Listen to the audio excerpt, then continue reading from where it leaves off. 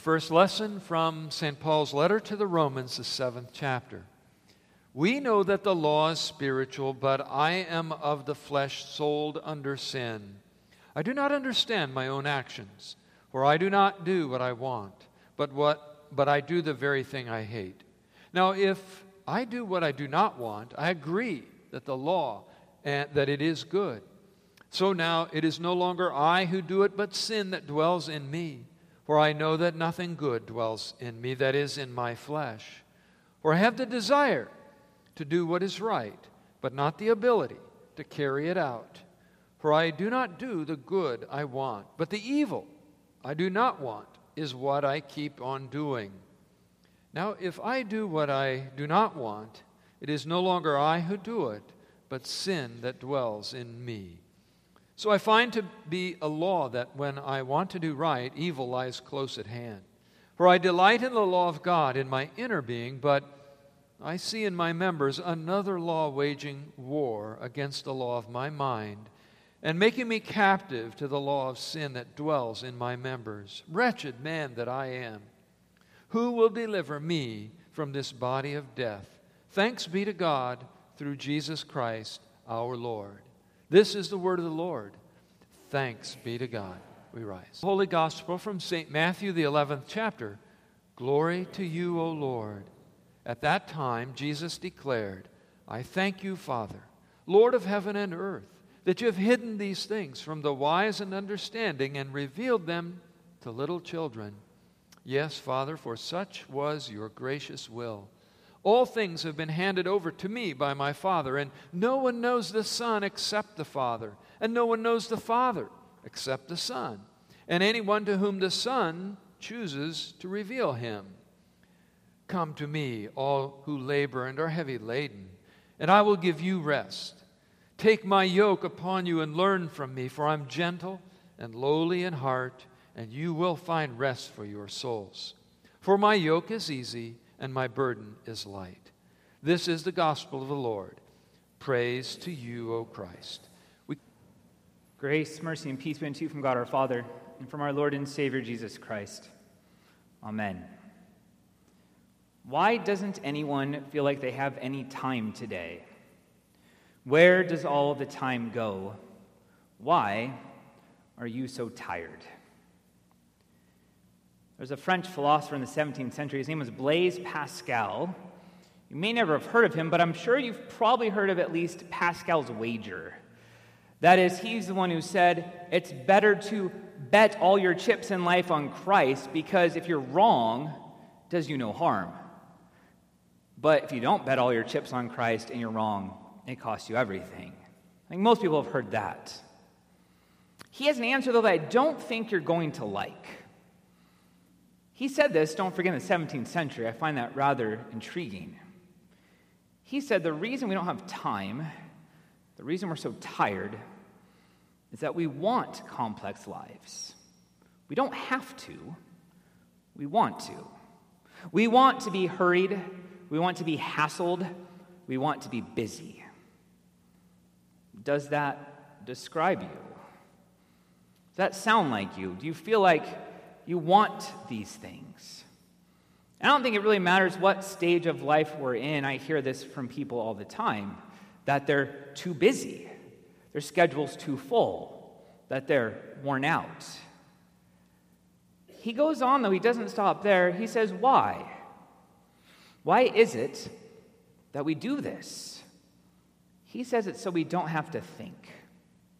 So we don't have to think about ourselves, and so we don't have to think about God and who He is. He says we think we want rest, but really what we want is we want activity. We want to be busy. So consider, why is it so many people are involved in what they call doom scrolling? That is, you have your phone in front of you and you just scroll and scroll and scroll, and pretty soon you forgot what you were looking at to begin with, and you're just scrolling and scrolling and scrolling. Or maybe it's Netflix binging or news binging, just watching all day, every day, consuming these things. Booking every spare moment of our time, having to have constant noise because we don't want to deal with the silence. Now, of course, I'm not saying that looking at social media or watching the news or watching something on Netflix is wrong. But I think Pascal's point makes us at least ask ourselves why, when we start spending so much time on those things, why are we doing it? He says it's because we want to be busy. So not only do we do that, as if that wasn't bad enough, but then also we get caught up in seeking false rest when we finally think we do want to take a break. The context for our text, it says, at that time, Jesus declared. Well, what is that time? He had just told some people in response to the accusations against John the Baptist, he says, they say John has a demon because he didn't eat and drink, and they say the Son of Man is a glutton and a drunkard because he did. And then he says, and I love these verses, he says, it's kind of like children playing a game. They play a happy, upbeat, like wedding march, and they want you to dance. They play a funeral dirge, and they want you to be sad. In other words, the crowds, the Pharisees, others, they wanted Jesus and John to perform a certain way, and they wouldn't do it. And then he denounces some cities. And he said it'd be better for them, or it was better for Sodom and Gomorrah than it will be for them because of what the Lord's going to do in his judgment against them. And then that's when he says, at that time, I thank you, Father, Lord of heaven and earth, that you have hidden these things from the wise and understanding and revealed them to little children. Yes, Father, for such was your gracious will. All things have been handed over to me by my Father, and anyone to whom the Son chooses to reveal him. And no one knows the Father except the Son, and anyone to whom the Son chooses to reveal him. Now, the context, again, is those who think they're wise and understanding, those who have rejected John and rejected Jesus. That's the context for this saying of our Lord's. And so false rest is found when it comes to salvation when you look to yourself, when you look to your own works, your own activity, your own strength, your own efforts, your own wisdom. When you begin looking at those things to save you, there is no rest. But it's also true for the Christian life. As a Christian, if you are busy thinking, I must do these things, and if I do these things, the Lord will be more pleased with me. He will love me more. Won't that be great? If we live the Christian life thinking that what God gives us in his word is a burden, if we strive in our own efforts, what do? We burn out. We have no rest. We get tired and grumpy, and like the laborers in our Lord's parable, at the end of it all, we're just angry with our Lord's generosity. And that can happen either knowingly, we knowingly do these things, but oftentimes it happens in Christian life unknowingly. You don't even realize you're caught up in that game. You don't realize that you're thinking incorrectly about salvation or the Christian life. We also look for false rest when we make the wrong things the most important things. I suggest 3 things of the most importance, and they're going to be 3 P's to make it easy to remember. Prayer, people, and place. Prayer, I don't love, but it works for the alliteration. But prayer as a shorthand for worship, for receiving God's gifts and responding in prayer and praise and thanksgiving. People, the people God has especially placed directly into your life, and place. This local community where God has placed you. Those are the most important things. When we get that out of order and we begin to think other things are more important than those 3, then what do we have? Confusion, chaos, unrest. Our rest and peace and joy are stolen from us. Think about the people of Israel as they wandered around the deserts during the Exodus wandering. They thought they knew better than what God was trying to do for them. They're constantly complaining against God. They're constantly rejecting what he wanted to give them. He promised them that he would give them rest in the land. That's what he promised them. And yet what do they say? This is too hard. It would have been better had we just been slaves in Egypt. At least there we had what we wanted. They couldn't see what God was doing for them, how he was giving them the true rest. The book of Hebrews says it's not much different for us as Christians, that we are too, he says, strive to enter God's rest. Because we need that rest here and now, even this very evening. Why? Well, how many came in tonight burdened with the guilt of sin? How many came in tonight because you've been struggling against a particular sin, and no matter how hard you try, it seems like that sin has the upper hand day in and day out? Maybe you're worn out because of battered relationships and a broken heart. And you come dragging those things in here this evening. Maybe it's nothing as extreme as those. Perhaps it's just the regular strains and stresses of life. And it's because of these things, and because these things the world offers and the devil offers only give us false rest, that we need the true rest that Christ promises to give us in our reading.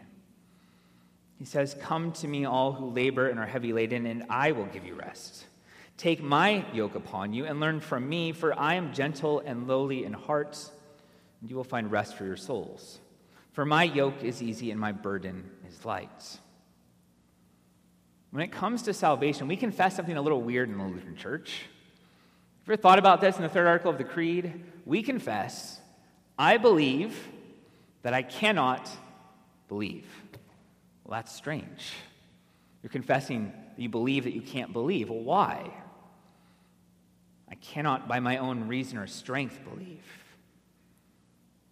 But the Holy Spirit has called me by the gospel, enlightened me with his gifts, sanctified and kept me in the true faith. You see, false rest comes from looking to our own works and efforts and wisdom. True rest comes in humbling ourselves and looking to Jesus' strength and wisdom and efforts. That's where we find rest. It's the end of ourselves. When we quit looking to ourselves and look to him, when, as he says, we come to him. So too for the Christian life. Luther has a wonderful little book. It's very small. You can probably read it in about an hour or so. It's called The Freedom of a Christian. And in that he says, our freedom is this, that before God, we're completely free in our conscience. We know that sin does not condemn us. We know that we cannot and will not earn our salvation. That frees us up then to live our Christian lives knowing that we're not trying to earn brownie points with God.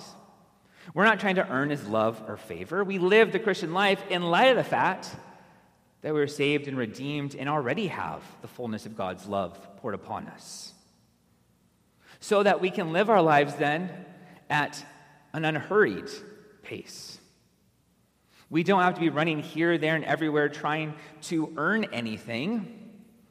We can live a life of Christian freedom, knowing that at the end of the day, God's going to bless our efforts. Knowing that he's pleased with us because of Christ Jesus. And all of this, though, this rest has a sure and certain foundation. It is here in the divine service. There's a little book called Leisure as the Basis of Culture by a man named Joseph Pieper. And his argument in this book is that all rest, things that are actually restful, flow from and always have in all cultures at all times and places worship. This is the heart of where all rest comes from. Our own culture, not that long ago, acknowledged this. All of you probably remember a time, not too long ago, when Wednesday nights were free of any activities. Your kids didn't have sports scheduled, they didn't have anything, and Sunday mornings, likewise, completely free. There's an understanding that what happens here is the foundation for any rest or any restful activities you're going to engage in anywhere else. Perhaps, and I was thinking about this imagery that this book uses to talk about this, perhaps the place where you experience this the most is if you've ever been on a really great vacation, and you finally get to that point so many days in where you've disconnected from work, you've disconnected from the troubles and cares of life, and you're really just in the moment enjoying it. And you finally take a breath and you feel a moment of rest, of relaxation. It gives us a small picture of what the Lord has in store for us. True rest only flows from God's gifts given in this place through his word and sacraments. And it's spiritual maturity. As we grow in the faith, we don't look at these things and think, oh, I need them less. As you grow in the faith, you actually look at these things and say, oh, I need them more. I need them more than I did last year or the year before, because we come to know our own sinful hearts more and more as we grow in the faith. It's kind of ironic, right? As you grow as a Christian, you realize how much more sinful you were than you thought you were. And Jesus says, that's what I'm here for. Come to me. We have here in this place, you're blessed, you have Sunday, word and sacrament to give you rest, and you also have midweek. My first week here, the first Wednesday I was in my office, was a terrible day. Terrible. I got bad news after bad news after bad news, all unconnected, unrelated. I barely had time to eat, and by the time I got my family in here, I was worn out. I was beat down. And you know what happened? We began to sing the liturgy. And I got to hear God's word in the music. I got to hear God's word read. I got to hear God's word preached by Pastor Walther. And it didn't remove those problems. They didn't go away. But even in the midst of those problems, I was able to find rest in the middle of the week, for those burdens had been placed upon me just moments before that. We have a really great imagery of this. Your name of this congregation is Good Shepherd. Before we get to Psalm 23, though, let's think about Psalm 22, because they're in that order for a reason, not just numerically, but the content. Psalm 22 is about Christ's death for you, but it ends with his resurrection for you. Psalm 23 is the crucified and risen shepherd king who leads you through the valley of the shadow of death. It is the crucified and risen shepherd king who says, you shall not lack a thing. It is the crucified and risen shepherd king who leads you beside the still baptismal waters, who leads you to the green grass of his holy word, who sets a table before you with his very body and blood. Why? So that you might have true rest. I don't always love paraphrases of the Bible, but I found this one helpful from Psalm 9. God's a safe house for the battered, a sanctuary during bad times. The moment you arrive, you relax. You're at rest. You're never sorry you knocked. In Isaiah 26, we hear, you keep him in perfect peace whose mind is stayed on you because he trusts in you. Your mind can only be at peace if your mind's at rest. Right? The two go together. A mind that's not at peace cannot be at rest. But when our eyes are fixed on Christ and what he gives to us, then we can have true rest. And so Christ says his yoke is easy.